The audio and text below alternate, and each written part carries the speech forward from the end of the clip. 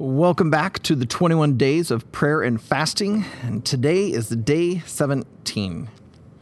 Almost 1 month ago, the Waverly area experienced several December days that reached almost 50 degrees, something rarely seen in Iowa winters. Well, on one of those days, after the family van pulled into the garage after a short day trip, my youngest son exited the vehicle, felt the mild air, and excitedly asked, "Can I go outside?"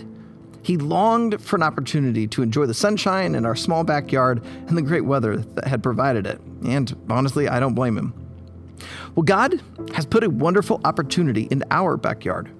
Right here in Waverly, God has given us something that could make a huge difference in His kingdom. This opportunity is called Wartburg. Part of the reason my family chose to start Riverwood in Waverly was the presence of this college. We have a passion to help college students not just chase the American dream, but to give their lives for a God-sized dream. If we are going to see the mission God has given us fulfilled, it is most likely going to need some Wartburg students joining us. And so would you pray for this? Number one, would you pray for Wartburg students who need Jesus? Perhaps God didn't just bring them to Waverly to get a degree, but to meet Jesus. While we aren't going to arm twist anyone into following Christ, we want to be ready to welcome any student that is spiritually searching.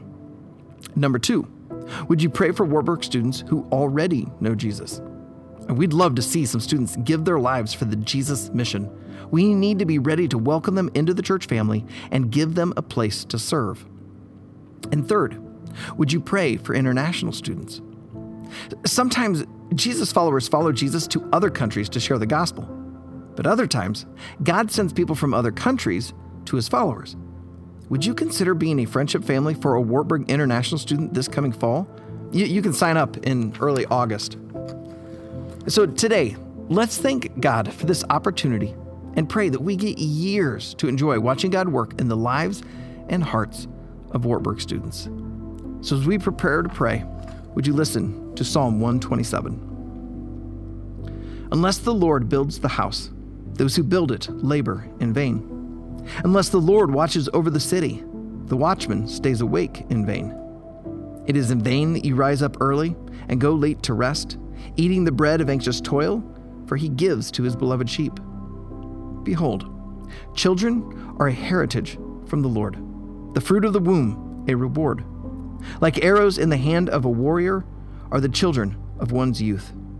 Blessed is the man who fills his quiver with them. He shall not be put to shame when he speaks with his enemies at the gate. Heavenly Father, I pray that you would draw Wartburg students to yourself. Would you fill Riverwood with them? Give us a quiver full. Help us, the Riverwood family, to be welcoming to them, no matter where they are at in their spiritual journey. Give us the joy of seeing some come to know you, and that many more would give their lives to serve you. Help them to build their lives upon the gospel and your word. Protect them from the evil one who comes to steal, kill, and destroy. In Jesus' name, we pray for these students. Amen.